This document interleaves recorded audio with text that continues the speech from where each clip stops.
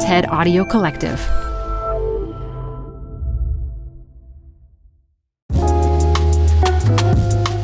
The robots are coming for our jobs. At least that's what a lot of people think. I wrote a book last year called Upper Hand, The Future of Work for the Rest of Us. And obviously, robots are going to be part of that future. But in the book, I said, we can't be afraid of the robots. We'll need to work with them. We'll need more interdependence with robots and computers to become more efficient and ultimately to improve our own quality of life.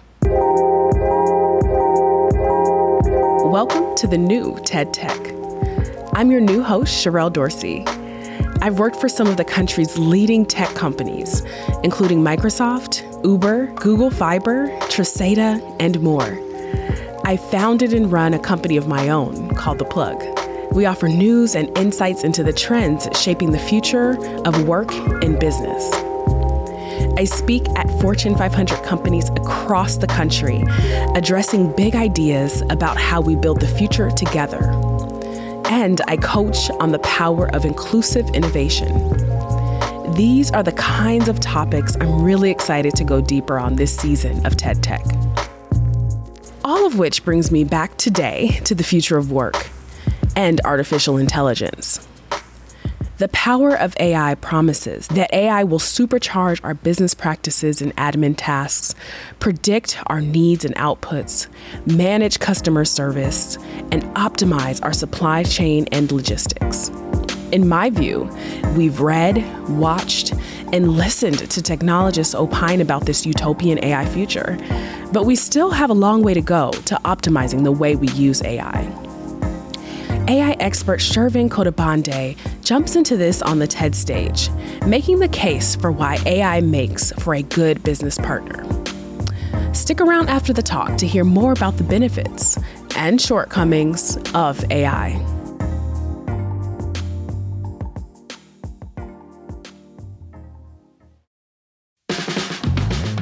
This show is brought to you by Schwab. You're here because you like to keep a pulse on trends in technology. Well, now you can invest in what's trending in artificial intelligence, big data, robotic revolution, and more with Schwab Investing Themes. It's an easy way to invest in ideas you believe in. Schwab's research process uncovers emerging trends. Then their technology curates relevant stocks into themes. Choose from over 40 themes. Buy all the stocks in a theme as is, or customize to better fit your investing goals, all in a few clicks. Schwab Investing Themes is not intended to be investment advice or a recommendation of any stock or investment strategy. Learn more at schwab.com/thematic investing. Support for TED Tech comes from Odoo. What is Odoo? Well, Odoo is an all-in-one management software with apps for every business need. Odoo has apps for CRM, accounting, sales, HR, inventory, manufacturing, and everything in between. And they're all-in-one, easy-to-use software. And the best part about Odoo? All Odoo apps are integrated, helping you get things done faster and more efficiently. So when you think about business, think Odoo. To learn more, visit odoo.com/TEDTech. That's odoo.com/TEDTech. Canva presents Unexplained Appearances. It was an ordinary workday until... That presentation appeared out of thin air. Also, it's eerily on brand. Wait, did that agenda just write itself? Words appear, making this unexplainable case... Unexplainable? It's Canva's AI tools. I can generate slides and words in seconds. Really? The real mystery is why I'm only learning this now. Canva.com, designed for work. Hey listeners, before we kick off today's episode, I want to give a shout out to one of our favorite podcasts, Masters of Scale. Every week on Masters of Scale, Reid Hoffman, co-founder of LinkedIn, meets with some of the world's most successful entrepreneurs, discussing the strategies that got them to where they are. You'll hear from entrepreneurs like former Burberry CEO Angela Ahrendts, Imagine Entertainment's Ron Howard and Brian Grazer, Airbnb's Brian Chesky, and many other iconic founders. Be sure to search for Masters of Scale wherever you get your podcasts. I've been working in AI for most of my career, helping companies build artificial intelligence capabilities to improve their business, which is why I think what I'm about to tell you is quite shocking. Every year, thousands of companies across the world spend collectively tens of billions of dollars to build AI capabilities. But according to research my colleagues and I have done, only about 10% of these companies get any meaningful financial impact from their investments. These 10% winners with AI have a secret. And their secret is not about fancy algorithms or sophisticated technology. It's something far more basic. It's how they get their people and AI to work together. Together, not against each other, not instead of each other. Together in a mutually beneficial relationship. Unfortunately, when most people think about AI, they think about the most extreme cases. That AI is here only to replace us or overtake our intelligence and make us unnecessary. But what I'm saying is that we don't seem to quite appreciate the huge opportunity that exists in the middle ground, where humans and AI come together to achieve outcomes that neither one could do alone on their own. Consider the game of chess. You probably knew that AI today can beat any human grandmaster. But did you know that the combination of a human chess player and AI can beat not only any human, but also any machine? The combination is much more powerful than the sum of its parts.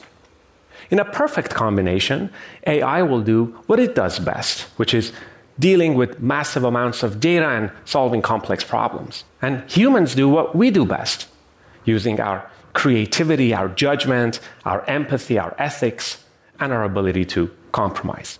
For several years, my colleagues and I have studied and worked with hundreds of winning companies who are successfully building these human-AI relationships. And what we've seen is quite interesting. First of all, these companies get 5 times more financial value than companies who use AI only to replace people. Most importantly, they have a happier workforce. Their employees are more proud, more fulfilled, they collaborate better with each other, and they're more effective. 5 times more value and a happier workforce. So the question is, how do these companies do it? How do they achieve these symbiotic human-AI relationships? I have some answers. First of all, they don't think of AI in the most extreme case, only to replace humans. Instead, they look deep inside their organizations and at the various roles their people play. And they ask, how can AI make our people more fulfilled, more effective, more amplified? Let me give you an example. Humana is a healthcare company here in the US. It has pharmacy call centers where pharmacists work with patients over the phone. It's a job that requires a fair amount of empathy and humanity. Humana has developed an AI system that listens to the pharmacist's conversation and picks up emotional and tone signals, and then gives real-time suggestions to the pharmacist on how to improve the quality of that conversation. For example, it might say, slow down, or pause, or hey, consider how the other person is feeling right now, all to improve the quality of that conversation. I'm pretty sure my wife would buy me one of these if she could, just to help me in some of my conversations with her. Turns out the pharmacists like it quite a lot too. They're more effective in their jobs, but they also learn something about themselves, their own behaviors and biases. Result has been more effective pharmacists and much higher customer satisfaction scores. Now, this is just one example of many possibilities where human and AI collaborate. In this example, AI was a recommender. It didn't replace the human or make any decisions of its own. It simply made suggestions, and it was up to the person to decide and act. And at the heart of it is a feedback loop, which, by the way, is very critical for any human-AI relationship. By that I mean that in this example, first, AI had to learn from humans the qualities that would make up a good or not so good conversation. And then over time, as AI built more intelligence, it would be able to make suggestions. But it would be up to the person to decide and act. And if they didn't agree with the recommendation, because it might have not made sense to them, they didn't have to. in which case AI might learn something and adapt for the future. It's basically open, frequent, two-way communication, like any couples therapist will tell you, is very important for any good relationship. Now, the key word here is relationship. Think about your own personal relationships with other people. You don't have the same kind of relationship with your accountant or your boss or your spouse, do you? Well, I certainly hope not. And just like that, the right relationship between human and AI in a company is not a one-size-fits-all. So in the case of Humana, AI was a recommender, and human was decision maker and actor.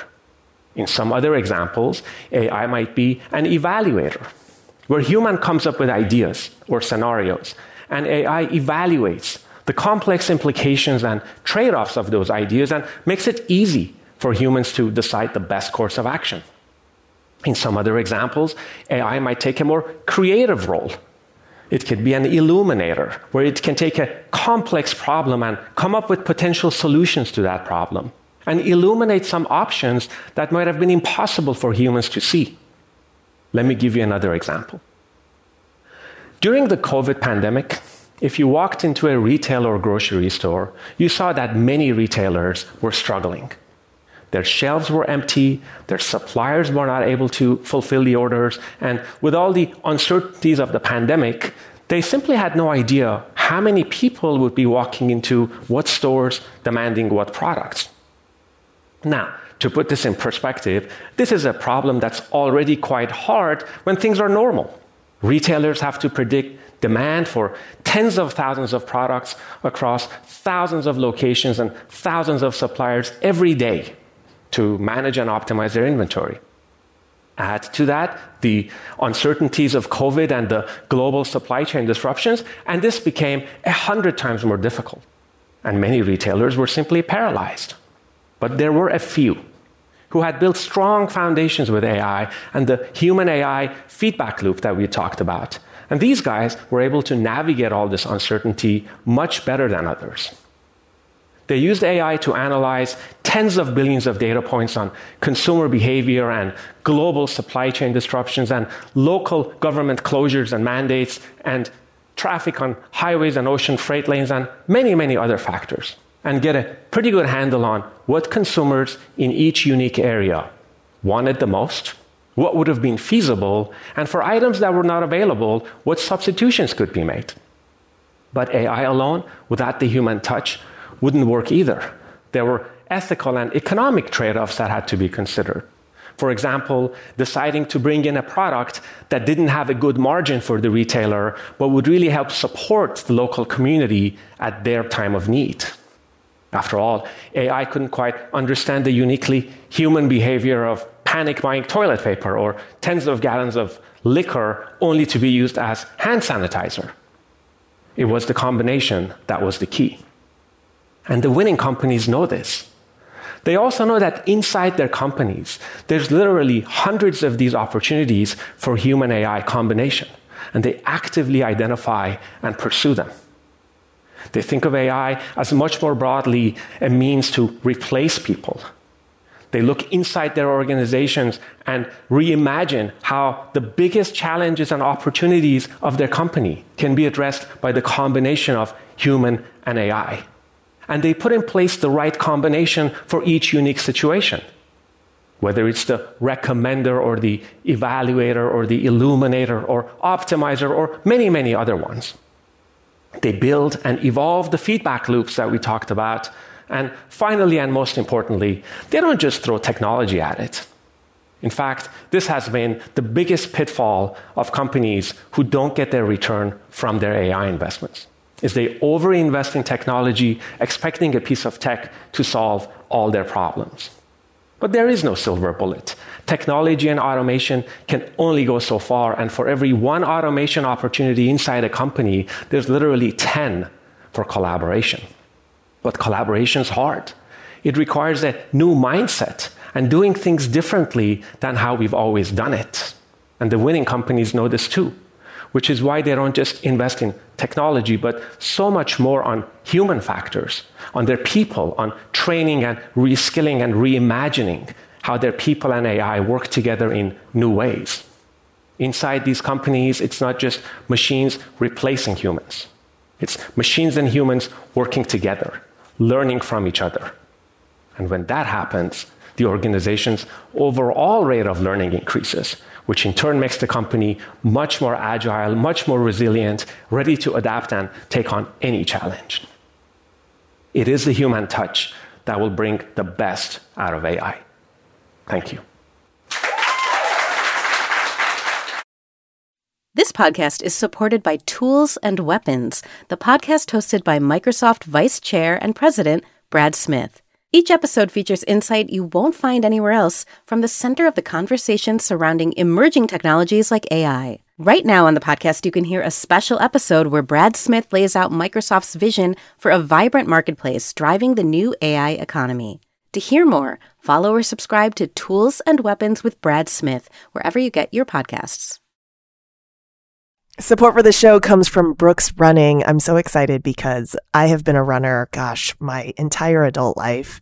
And for as long as I can remember, I have run with Brooks running shoes. Now I'm running with a pair of Ghost 16s from Brooks. Incredibly lightweight shoes that have really soft cushioning. It feels just right when I'm hitting my running trail that's just out behind my house. You now can take your daily run in the better than ever Ghost 16. You can visit brooksrunning.com to learn more. Shervin Khodabandeh clearly outlines the opportunities and the limitations of ethical AI. These limitations have been highlighted by many women researchers and technologists in the field as well, like Drs. Joy Bolamwini, Sophia Unoble, Timnit Gebru, Ruha Benjamin, and Kathy O'Neill. Because of their diverse backgrounds, such researchers have had a unique view into how the mindless use of AI can actually have pointed downsides, particularly on vulnerable populations and communities of color. These impacts should not be taken lightly. One glaring example is how facial recognition software is notoriously bad at identifying Black people. This can lead to police misidentifying Black people and imprisoning them for crimes they didn't commit. Other algorithmic technologies may target ads toward users of certain demographics over others based on race or income data. For example, real estate ads have targeted certain demographics over others, resulting in what we call digital redlining. In other words, keeping people of color out of certain neighborhoods. To enable better AI practices in business, we can look to companies that have begun hiring social workers on their development teams. Companies like Facebook and Microsoft and others. Collaborations between engineers and social workers will become increasingly important as AI becomes a bigger part of our lives. We'll need those collaborations to make more equitable and human-centered algorithms, ultimately building a much more equitable tech landscape. Business leaders today have the ability to leverage AI to make the day-to-day seamless. But making room for humans to poke holes in potential harmful outcomes will make AI deployment more intentional. There's still much to learn, but we don't have to be afraid of the robots. We just have to find the places where humans and robots intersect in productive ways. Places where AI can correct for our worst human impulses.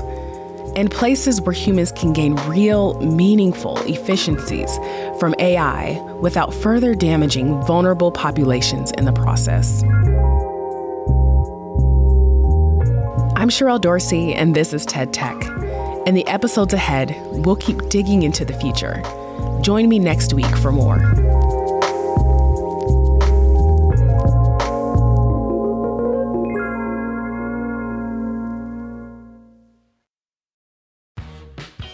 You're growing a business, and you can't afford to slow down. If anything, you could probably use a few more hours in the day. That's why the most successful growing businesses are working together in Slack.